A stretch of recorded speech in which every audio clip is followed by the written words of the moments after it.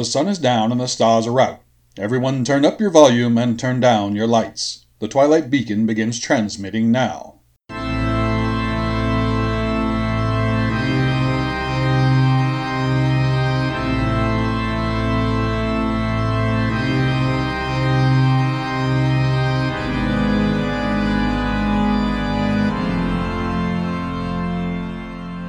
Jedediah D. Blackwell here, coming to you from the Twilight Beacon, here in the American Southwest. Tonight, we bring you two of the most well-known stories of American fiction, adapted for vintage radio broadcasts. These are tales of terror and mystery, from the master of Gothic horror, Edgar Allan Poe. Edgar Allan Poe is an author that needs no introduction. He is one of the most famous authors of American literature. Poe first gained fame as a newspaper and periodical writer specializing in literary critique and cultural satire.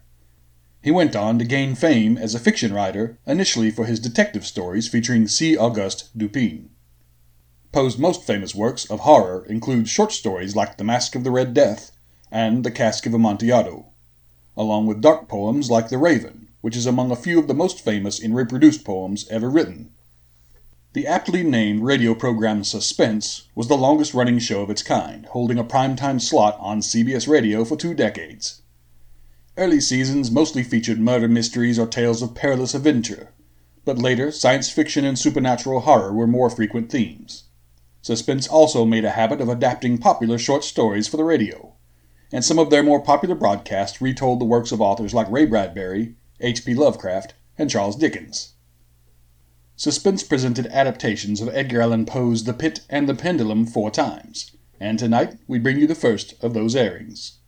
And now, The Pit and the Pendulum, as heard on Suspense in January of 1943.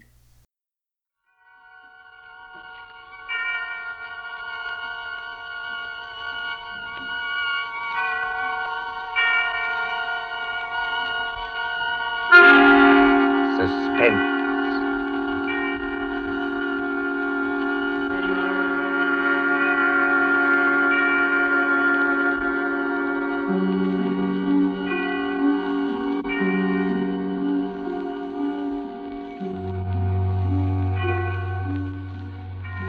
This is your narrator, the Man in Black, again about to introduce tonight's Columbia program, Suspense.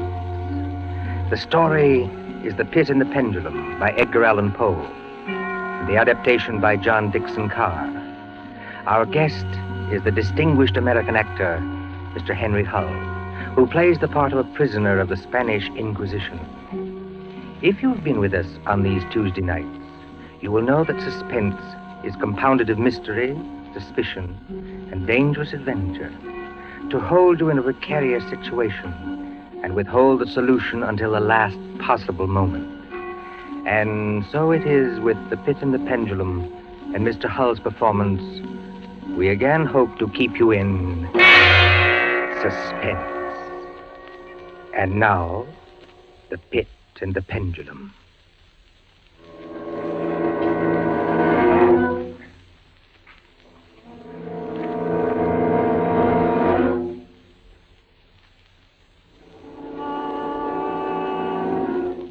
I was sick unto death with that long agony.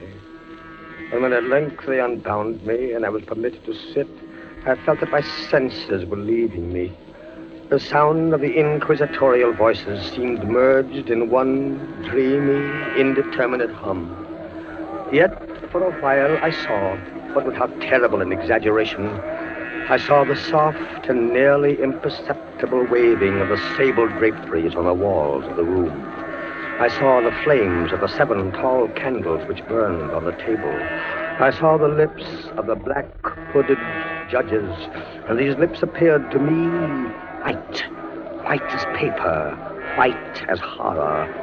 I saw them writhe with a deadly locution. I saw them fashion the syllables of my name.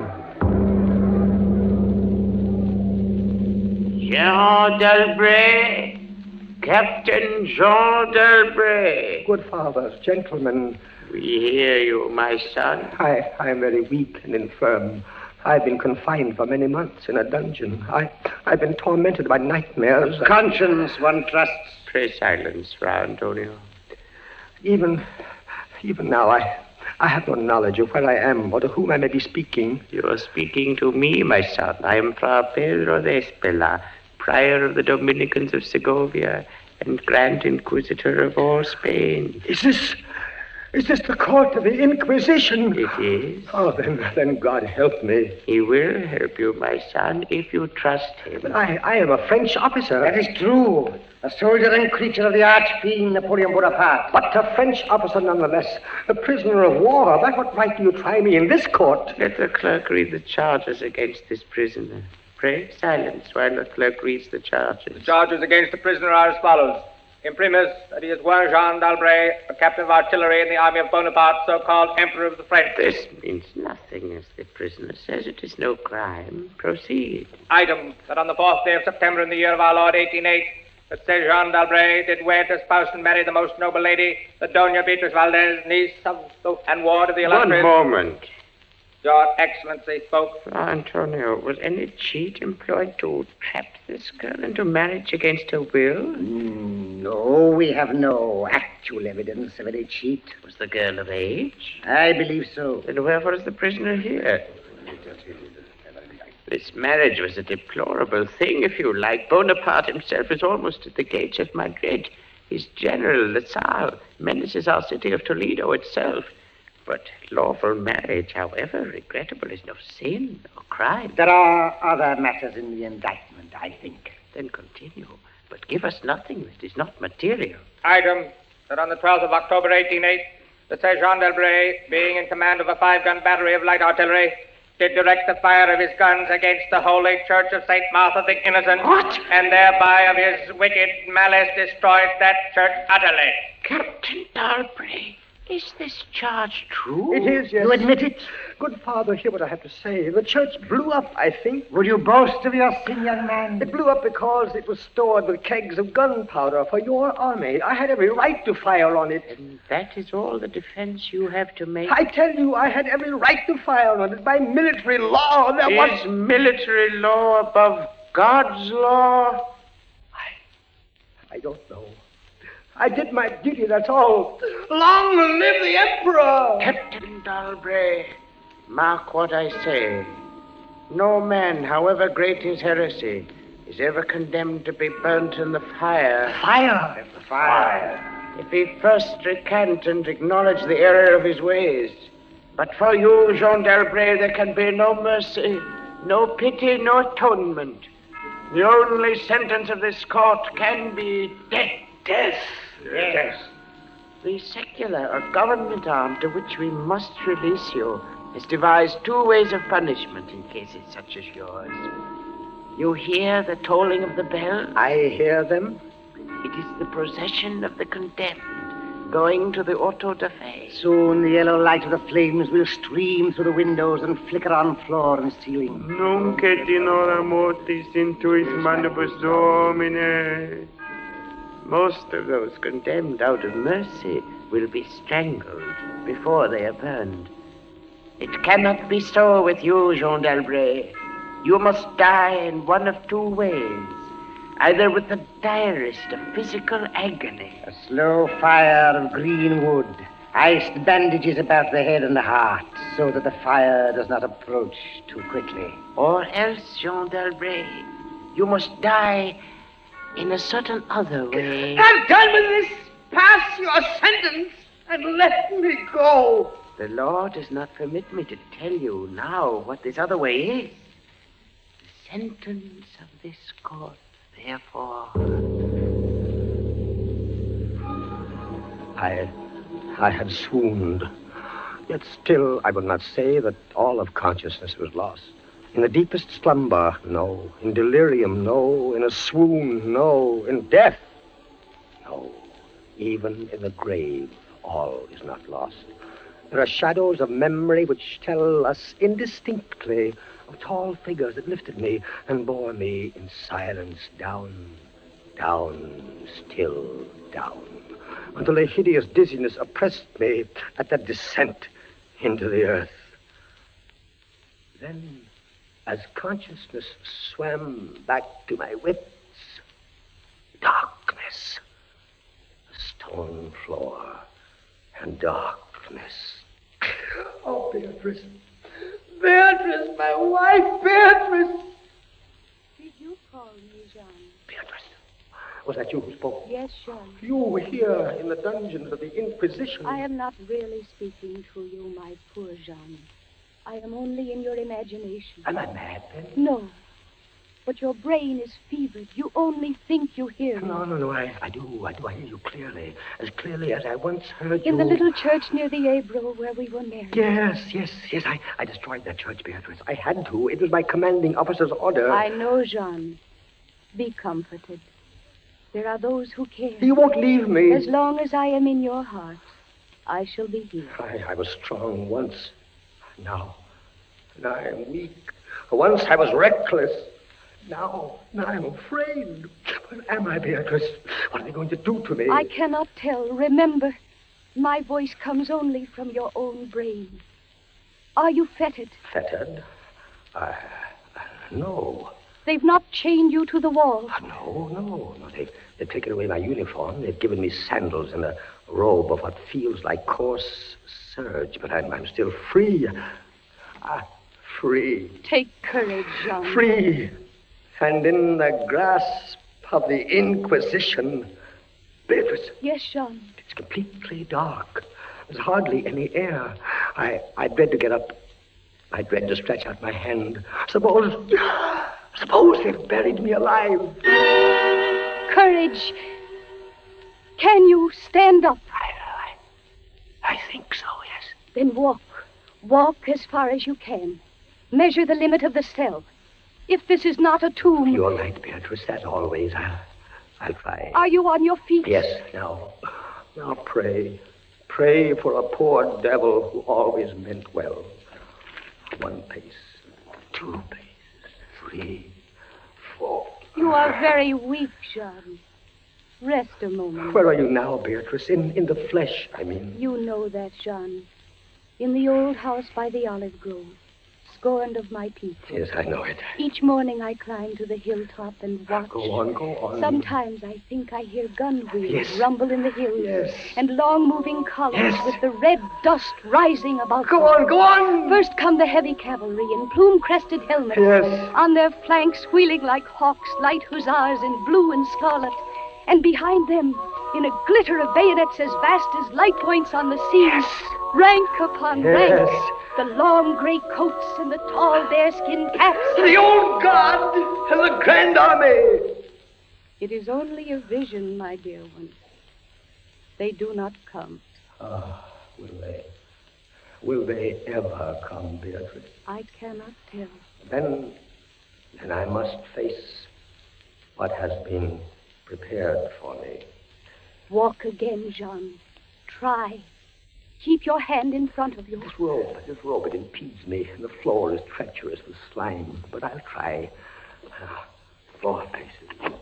5, 6, 7. It can't be a tomb. 8, 9. Look out! I'm all right. I fell to my knees. The robe tripped me. My hand is in front of me. It's lower than my face, but I feel nothing. Nothing, Jean. It's a pit. A circular pit. And I fell on the very edge of it. Oh, they would have made you walk into it. Yes. Oh, there's a loose fragment of rock just inside the edge. Now, if I can dislodge it, listen.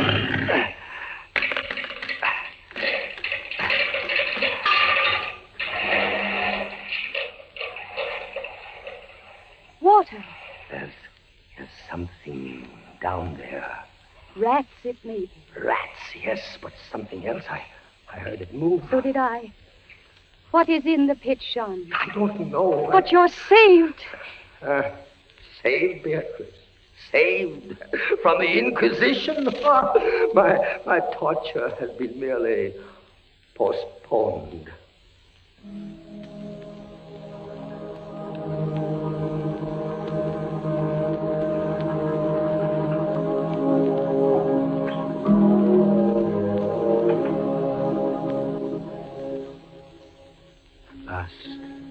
deep sleep fell upon me. Sleep like that of death. How long it lasted, I know not. But when I opened my eyes once again, I could see. Yes, see. My prison was large and lofty. Its walls formed of massive iron plates, bolted or joined together. A wild, sulphurous luster, I could not trace its origin, lit up the dungeon, and the circular pit, and the crudely daubed skeleton figures painted in evil colors on the iron walls.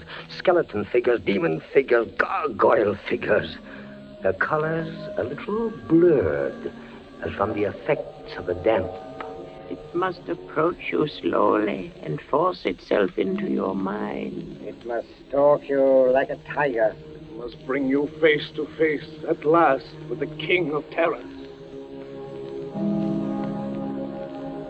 When I regained consciousness, I lay on my back and at full length on a low framework of wood. To this framework, I was securely bound by a long fastening resembling a surgical bandage. Bound? But why? Why? The bandage passed round and round my body, leaving at liberty only my head and my left arm. With much exertion, I could supply myself with food from an earthen dish on the floor beside me.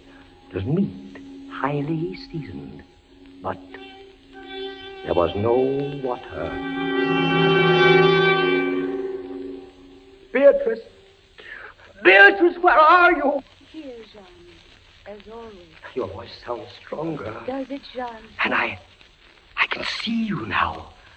I can see you as clearly as I saw you months ago. How I wish it were true. Your bonnet and the parasol you carried in summer, and the high-waisted blue dress. You are weaker, my dear, and more fevered. Have I been asleep? Yes, Jean. They must have been here while I slept. They bound me. Why? Stop those voices! Stop them! Mine too, Jean. I am not here either, you know. Don't drive me away. Beatrice, look. Where? At the ceiling of this room, 30, 40 feet up, what do you see? I see painted on the ceiling a figure of Father Time. Anything else? But Father Time carries no sign. No. He carries instead what looks like a gigantic pendulum from an ancient clock. About one thing, I swear I'm in my right senses. I saw that pendulum move. A painting cannot move. Yet I swear the pendulum did move. It swung a little back and forth, just like a real pendulum. Try not to trouble your brain. That pendulum is real. Beatrice, take care. Take care of what? You're not looking at the pendulum now. Take care of the rats from the pit.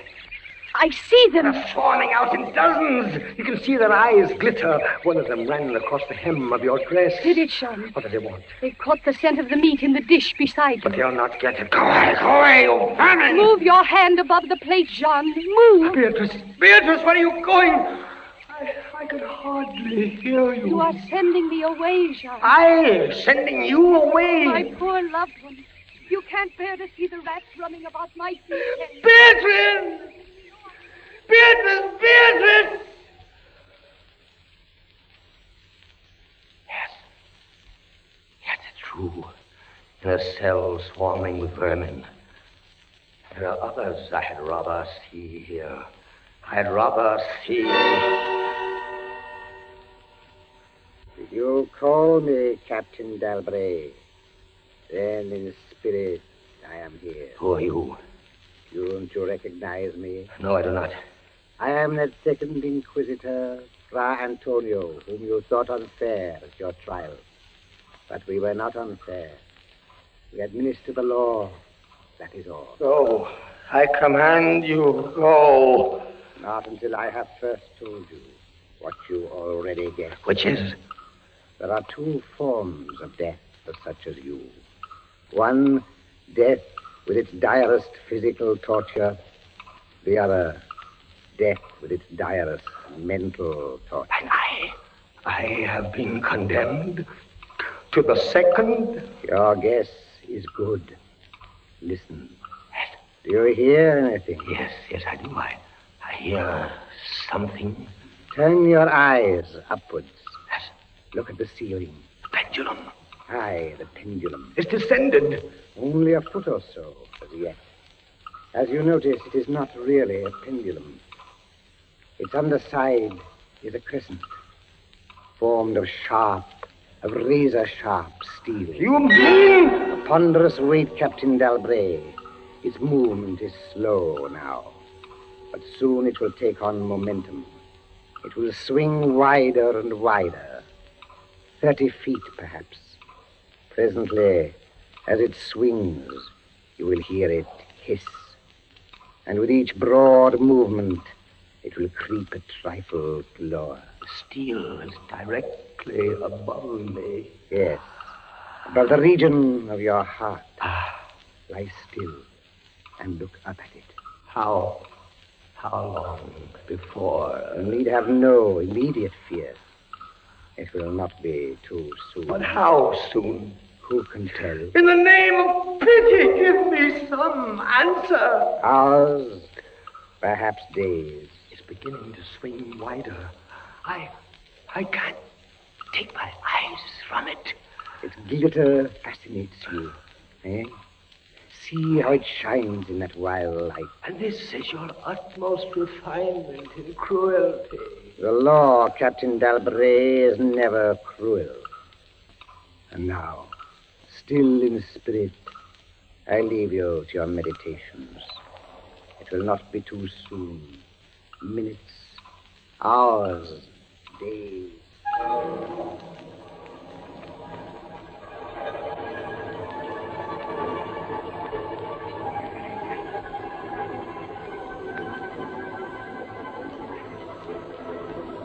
Down, steadily down it crept. Days passed. It might have been many days before it swept so closely as to fan me with its morbid breath. Minutes, hours, days. The odor of the sharp steel forced itself into my nostrils. The right, to the left, far and wide. The shriek of a damned spirit. To my heart, with the stealthy pace of a tiger. Down. Certainly, relentlessly down. I prayed. I wearied heaven with my prayer for its more speedy descent. I grew frantically mad and struggled to force myself up against that swinging, glittering death. No avail. Down, still unceasingly, still inevitably down, the sharp steel flashed past within 3 inches of my chest. Beatrice! John? Beatrice, Beatrice, where are you? I heard you calling, John. I am here. It is a strange thing, Beatrice. I'm quite calm. You are resigned, then? No, that is the strange thing. Even now, I am not resigned. Is there a way out? How can there be? 10, 12 more vibrations, and will fray the serge of my robe. Only lightly as a razor in a delicate hand. There will be many sweeps before it bites deep. No, I can't escape it. You kept me away from you, John. You locked me out of your thoughts. If I am here only in your thoughts, why should I fear the rats? The rats! You open your eyes and your eyes blaze. What is it? The rats! Do they still swarm here? Across the floor and over the meat platter. They have taken nearly all your food. Yes, of course, they're ravenous, and they have sharp teeth. Well... The meat is oily and spiced. If I take what remains of it, scatter, you vermin!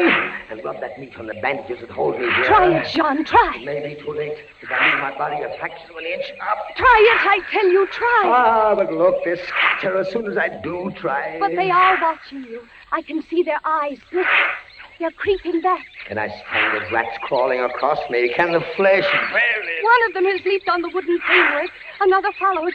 They're gnawing at the bandage. 7, 8 more sweeps of the pendulum. The bandage, give way. A little lie still, Jean, lie still. 10, 12, a dozen rats now. Is death, I wonder, worse than this disgust? A dozen sharp knives could do no better. The bandage is loosened to ribbons. Now, if you move sideways, carefully, and drop to the floor. Beatrice, I can't move. My arms and my legs are numb. There is no power. The steel has frayed your robe. A minute more will be too late. Try. Then, with all the strength that is in me, and all the hate that I bear my enemies... Free! A second time! Free! Jean. The pendulum stops. They are drawing it back up through the roof. Each move I make is watched. You never doubted. Yet with all they could do to you, they have failed twice. They will not fail. No more dallying with the king of terrors. What else can they do? I can't say. See how the rats gnaw in silence at that bandage. To what food, I wonder? But you escaped the pit. I escaped it once. Listen. What do you hear? A groaning. It's a grinding as of metal. It was only the cogwheels of the pendulum. I think not, Beatrice. Why not? It seemed to come from behind those iron-plated walls. It seems to shake the dungeon as a mill wheel might shake it. Stand up, my poor Jean. Get up off your knees. I can't, Beatrice. I can't endure anymore. The paintings on the walls of this dungeon, the skeletons and imps and devils, they seem different. They are different. The colors sharpen and grow bright. The demon's eyes glare. The skeleton hands outstretch. Don't you catch even yet the odor of heated iron? Heated iron? Beatrice, my darling, I have been much humbled. But I won't have you see me in tears. I order you to go. Jean, in the name of heaven. Beatrice! You're sending me away. Yes, Jean. In the name of heaven. Go!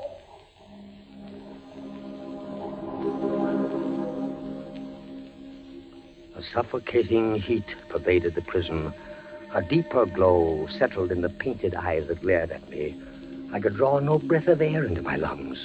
Against the loom of that fiery destruction, the thought of the pit and its coolness come like a soothing balm. I staggered to the edge of the pit. I looked into it. The enkindled walls and roof lighted it to its depths. Yet for one wild moment, even then, I refused to believe the horror of what I saw beneath me. Does the pit please you, Captain Dalbray? Not the pit! Merciful God, anything but that! And how shall you avoid it? Look. This dungeon has changed its shape. That is true. The walls are closing in. It was formerly a square, and now it is Flattening slowly toward the center to force me into the pit. Of course. It'll force you along with me. Again, apparently you must be told, Captain Dalbray, that you are speaking only to your own sick fancy. I am not here at all. Farewell. And now closer and closer through the red burning walls, forcing me into the pit with a swiftness that left me no time for thought. I shrank back, but the closing walls pressed me relentlessly onward. At length, for my seared and writhing body, there was no longer an inch of foothold. I screamed once. I tottered on the edge of the pit.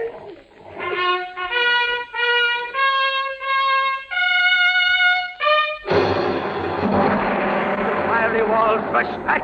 An outstretched arm caught my own as I was about to fall fainting into the abyss. It was that of General LaSalle. The French army had entered Toledo. The Inquisition was in the hands of its enemies. Vive la France!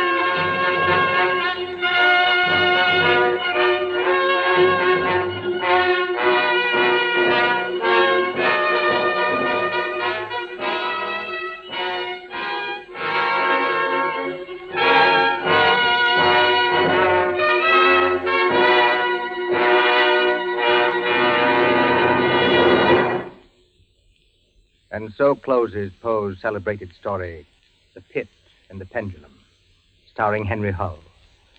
We invite you to another adventure of suspense next Tuesday at the same hour. Until then, this is the Man in Black saying good night. William Spear, the producer, John Dietz, the director, Bernard Herrmann, the composer-conductor, and John Dixon Carr, the author, are collaborators on Suspense.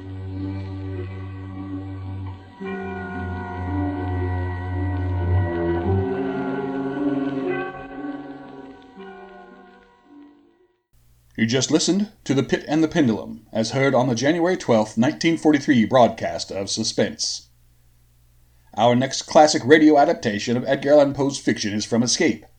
This show ran for 7 years on CBS Radio and was the foremost program of its kind, featuring dramatic tales of adventure that ranged from spy thrillers to terrifying murder mysteries and even some science fiction plots. Even though Poe's work would seem perfectly suited for Escape, it was only used as source material on one occasion. And that is the broadcast we bring you tonight. And now, The Fall of the House of Usher, as heard on Escape in October of 1947.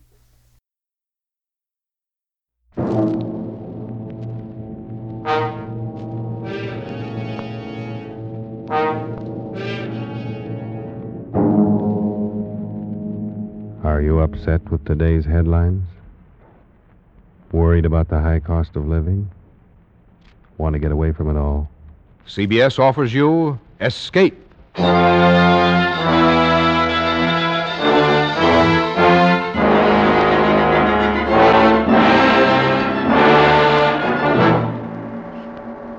You are the friend of a man living in death, confidant of a ghoul, witness to a nameless terror. You are a guest in the House of Usher. The Columbia Broadcasting System and its affiliated stations present Escape, produced and directed by William N. Robeson, and carefully plotted to free you from the four walls of today for a half hour of high adventure.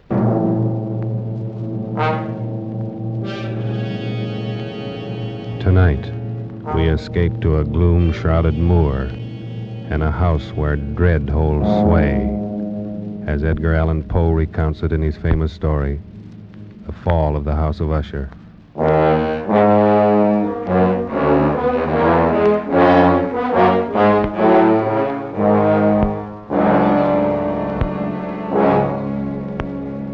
It is with some regret, but I believe advisable that I identify myself only as a friend of Roderick Usher.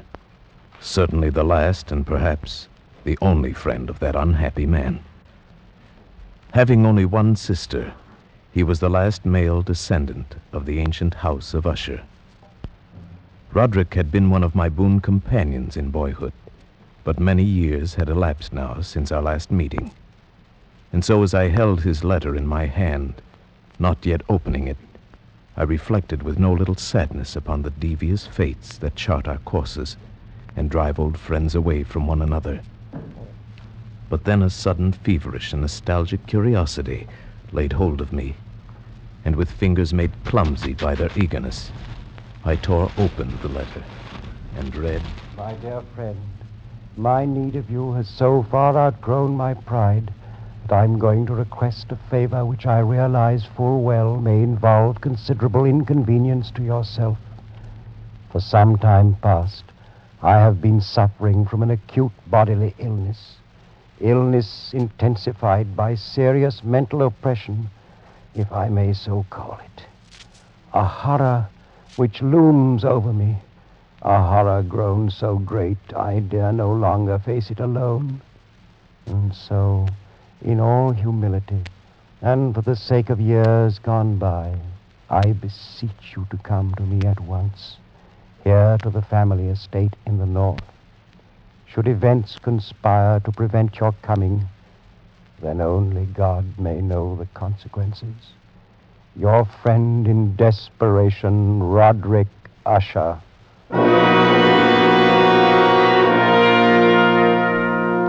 And so it happened that at the end of a dull, dark, and soundless day in the middle of October, I found myself as the shades of evening drew on, within view of the grim and melancholy House of Usher.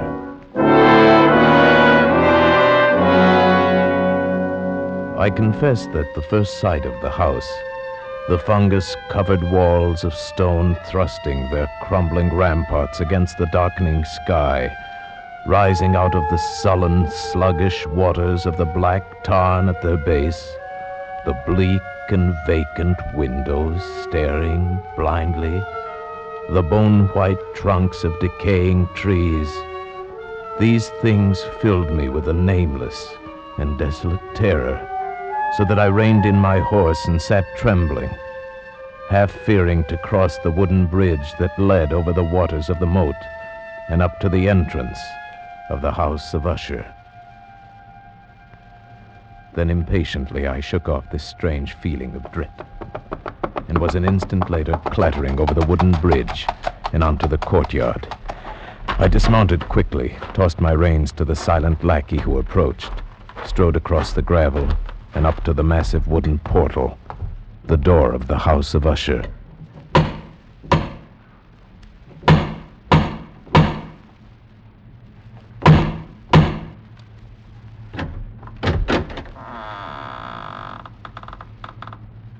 Good afternoon.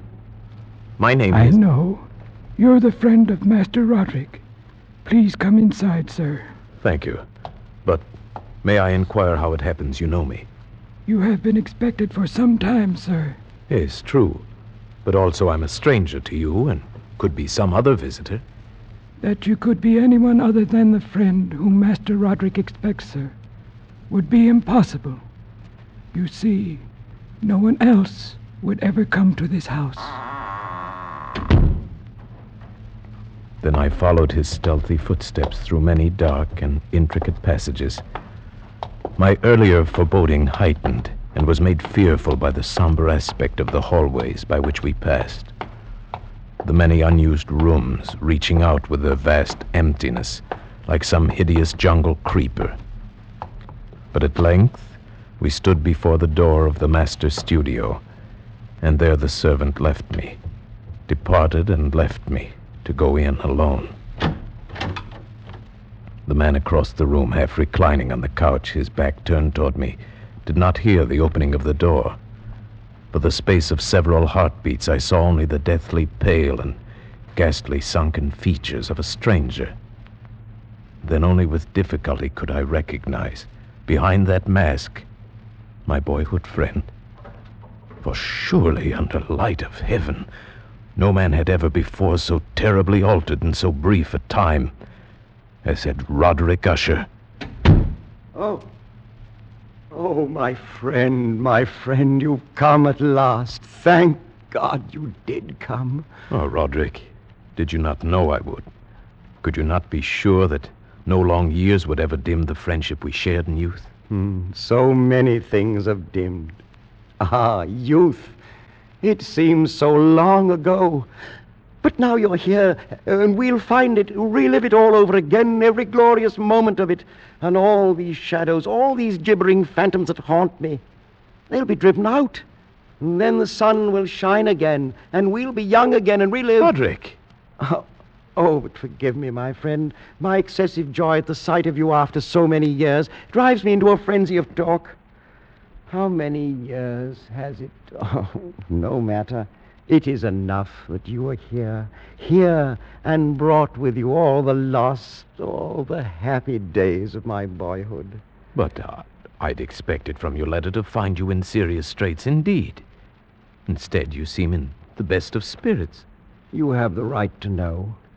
But in all frankness, here in your presence, I find it difficult to credit importance to those things which only yesterday filled me with terror. True, I've been ill. A nervous affliction, something in the nature of a family weakness, probably. It has affected me with a morbid acuteness of the senses, such that quite often the least sounds and odors and colors become irritating beyond endurance. Then I've eaten but little, as you can see. But surely you've retained the services of a physician. A physician?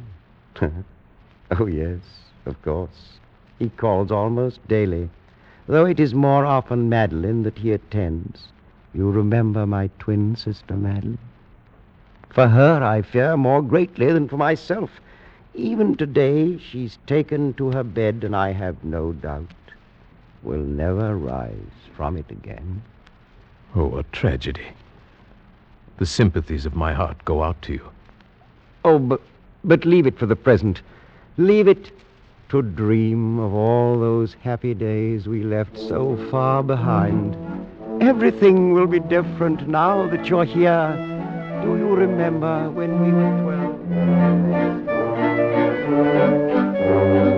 But the happy forgetfulness which Roderick found in my coming was short-lived, and in a few days he had sunk into a morose torpor, from which only occasionally with frantic difficulty could he reach the joy of our first few hours of meeting. More often his mental apathy was broken by bursts of vicious temper and violent ill humor.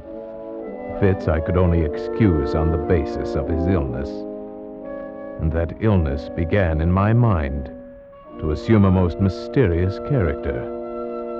Being unable to divine its true nature from Roderick's hesitant offerings, I took the liberty of questioning the physician a few days later when I chanced to encounter him in a hallway. Yes, she's resting as well as might be expected. But she continues to decline. Is that not correct, Doctor? That would seem to be the case. And the malady, the illness which has stricken her, is it the same as that which affects her brother Roderick? I may venture that it is. Might I inquire the nature of this illness? As to that, I am unable to say. You imply, then, that I have no right to the information? Not at all. I am confessing to you quite simply, sir. I do not know what afflicts Madeline and Roderick Usher.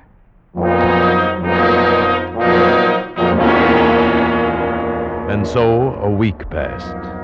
A week in which the sullen, leaden skies darkened into deeper oppressiveness, in which Roderick's deathly pallor and creeping mental dissolution grew more apparent. A week in which the monstrous atmosphere of this ancient mausoleum began to crawl insidiously within my own consciousness, stirring into life a formless, unknown dread. Then one evening, we were sitting in the vaulted studio, while the first shadows of night began to flow together into pools of darkness. Roderick had been unusually troubled during the day, and had been trying to find some solace by playing on the violin. Of a sudden, there came a knock upon the door. Stop it! Stop that infernal pounding, do you hear? Do you wish to drive me completely mad? Open the door and come in, come in! It's the doctor. Well, what is it? What do you want? Master Usher, I regret that I must say this, but it is my sad duty to inform you that your sister Madeline is no longer living. Madeline? My sister? Then she's dead? She breathes no more. Dead? And perhaps, my dear doctor, you can tell me what caused her death. Unfortunately, I can only take refuge in the term heart failure. Heart failure? Yes, of course. Very well, Doctor. If you'll be kind enough to wait, I'll come down directly and discuss the arrangement. At your service. I bid you good afternoon, gentlemen. Roderick, I assure you of my deepest sympathy. You do. Your deepest sympathy. The doctor regrets his sad duty. Are you fools, both of you fools? I don't understand. Haven't you seen it yet? Can you not feel it about you? The horrid, monstrous, brooding spirit of this accursed house. Can't you hear its evil laughter as it lurks in the hallways and grows fat upon the soul? My dead sister. Roderick. Can't you see that it matters nothing to me that she's dead? That I myself walk but a few steps behind her into the same shadows of hell? Can't you sense those hideous tentacles, even now, reaching out for me, who now am the last living... if it be living, the last living descendant of the accursed house of Usher.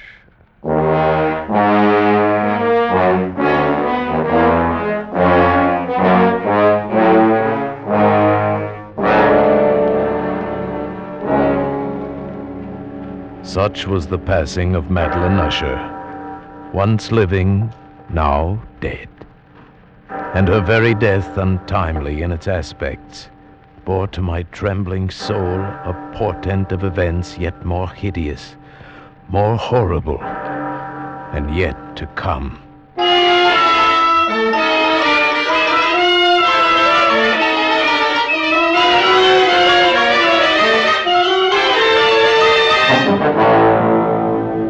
At a later hour of that same sad night, Roderick came into my chamber to voice an intention so morbidly unnatural that for the moment I could only feel that his tottering reason had at last failed him entirely. Then you refuse?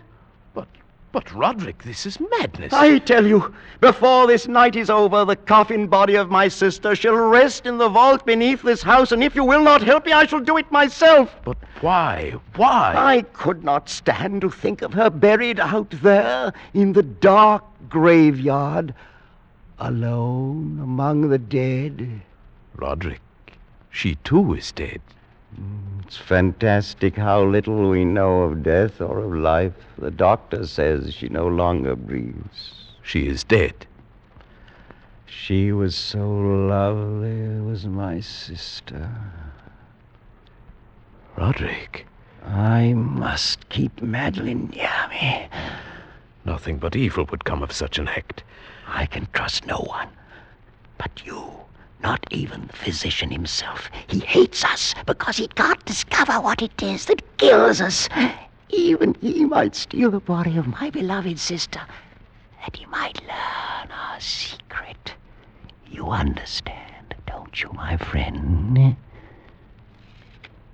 Yes, Roderick. Yes, I understand.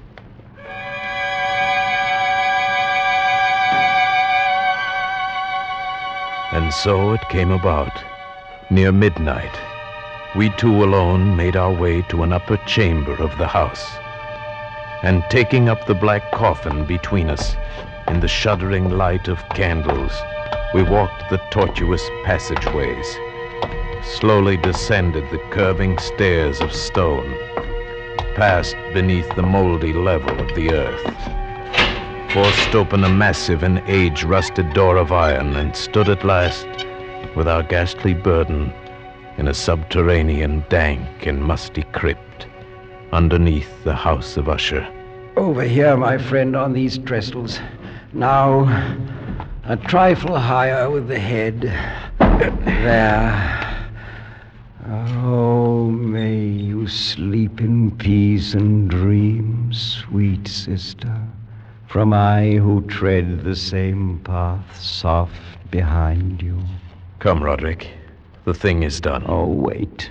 Stay a moment. We've not yet affixed the coffin lid. See? I've left it loose so it can be turned back. No, I beg you. A last farewell, no more. Look. Is she not beautiful? Yes, she was very beautiful. Was? Yes, of course. The look of her confused me. But do you not see it, too? The warm glow of the cheeks, the eyes shut softly, those lips half parted. Does it not seem that she may rise up and speak to us at any moment? This gruesome place inspires those morbid fancies. Morbid fancies? That now dead she seems to live, and living seems already dead? Man, you seek out madness. You court it with your very thoughts. And if I do, what matters?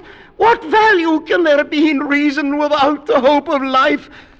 Dead, you say to me, she is dead. Upon what certainty? Why not with equal reason say instead she lives? And that I, the last of Usher, am the one who is already dead.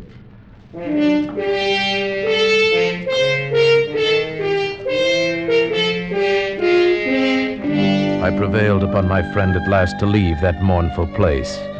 And so with grim finality we secured the ebon lid, took up our flickering candles, and departed from the crypt, leaving it alone with its darkness and death. The ponderous portal closed behind us, and then my soul for one brief instant felt the dread and awful meaning of eternity.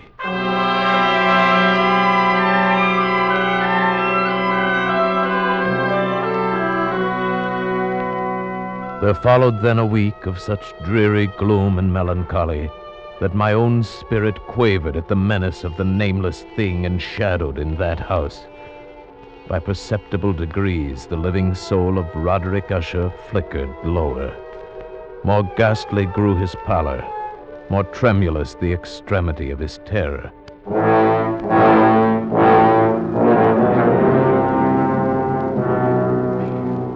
The 8th day following the death of Lady Madeline fell upon the last day of grim and gray October, and brought with it, as the curtains of night descended, the fitful breath of a rising tempest, uneasy gusts of sodden rain, and the sound of sullen thunderous rumbles born of the dim flares of sheet lightning somewhere behind the lowering pall.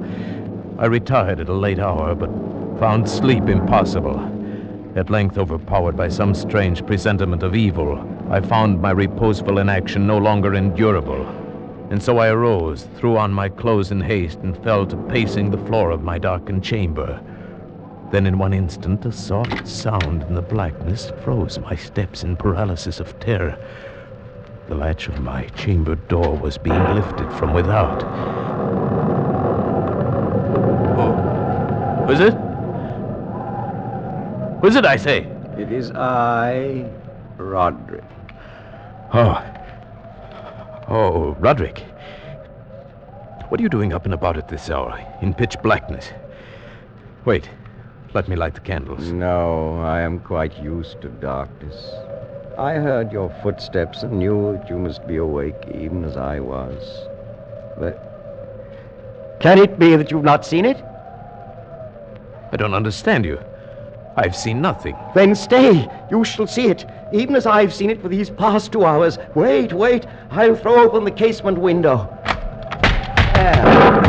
Look!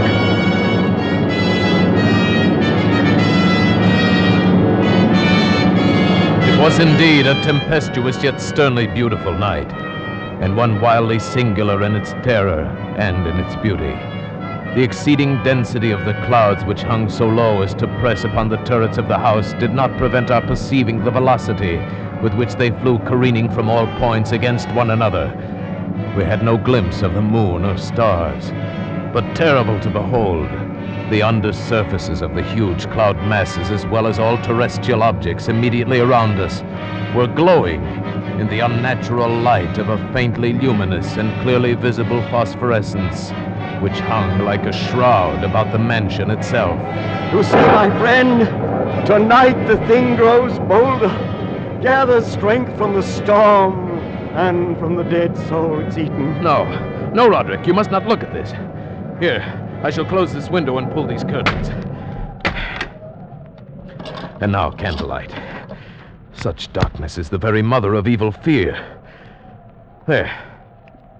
Now come, sit here. Suppose I read aloud from some book or another. As you wish. I presume it matters little which. Oh, here. Here is a volume of The Mad Tryst by Canning. Will it serve? As you said, it matters little. I've always found the scene to be quite entertaining, wherein Ethelred dreams of fighting a dragon. Now, let's see. Oh, yes. Here it is. And so Ethelred waited no longer to hold parley with the hermit who mocked him from inside the hut, but feeling the rain upon his back and fearing the rising of the tempest, uplifted his axe and quickly made a hole in the plankings of the door for his gauntleted hand. And now, pulling sturdily, he so cracked and ripped all asunder that the noise of the dry and hollow-sounding wood alarmed and reverberated throughout the forest. Why do you stop? Why, that's strange. I fancied I just heard the very sound I read about. Let us say it was caused by the storm. Pray continue. Oh, yes, the storm. Of course. But Ethelred, upon entering the door, was amazed to perceive no sign of the evil hermit, but instead a dragon of prodigious and scaly demeanor, which sat on guard before a shield of shining brass. And Ethelred uplifted his axe and struck the head of the dragon, which fell before him with a shriek so horrid and harsh, like whereof was never before. What sound is that? Sound? The shriek of a dragon, my friend. Read on. Very well. And now the champion, bethinking himself of the shield of brass, approached across the silver floor to where the shield hung upon the wall. But the shield, not waiting for his coming, loosed and fell upon the silver floor with a mighty great... Roderick, I tell you something moves within this house. That sound, it reverberated through the very walls. Can you tell me now you did not hear it? Hear it now? Oh, yes, I hear it and have heard it. Long moments, hours, many days have I heard it. Yet I dared not speak. But why? Do you not know we put her living in the tomb? I tell you now, I heard her first feeble movements in the coffin many, many days ago, and I felt then it mattered little. But now she comes to upbraid me for my haste. And that last dread sound, yes, I heard it, the opening of the metal door to the crypt beneath the house. Now she comes here. Have I not heard her footsteps on the stair? Do I not distinguish the heavy and horrible beating of her heart? Madman that I am, I tell you that she now stands without that door. But even now she opens it. There in the flickering light of candles, in the gloom and curtained doorway, stood the shrouded body of Lady Madeline. For one shuddering instant she swayed there. Then as Roderick uttered a single piteous cry, she fell upon him in violent and now final death agonies, and bore him to the floor, a corpse.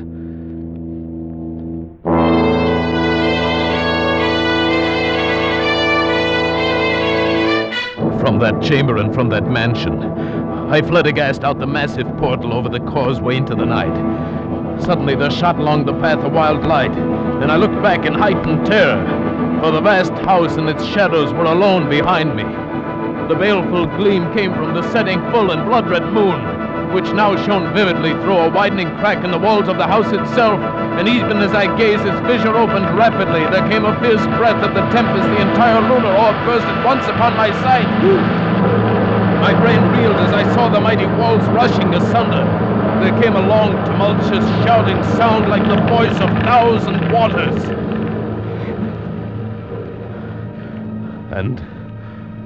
And the dark, deep tarn at my feet closed sullenly and silently forever over the pitiful ruins of the ancient house of Usher.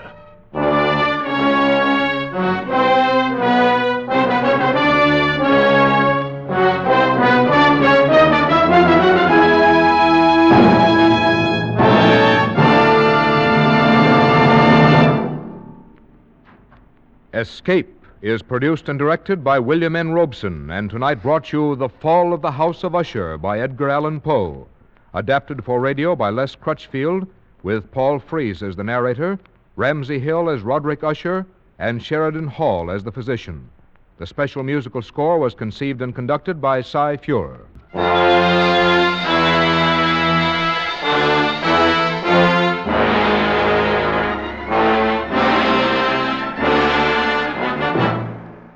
That will wrap up this episode of The Twilight Beacon, featuring two of the most chilling tales from America's foremost author of Gothic horror, Edgar Allan Poe. You heard The Pit and the Pendulum, from the January 12, 1943 airing of Suspense, and The Fall of the House of Usher, as broadcast on Escape, October 22, 1947. The Twilight Beacon will return this Saturday, October 15th, with another Saturday Sci-Fi episode, featuring 2 vintage science fiction tales from the golden age of radio. Until then, this is Jedediah D. Blackwell saying good night, everyone, and good luck getting to sleep.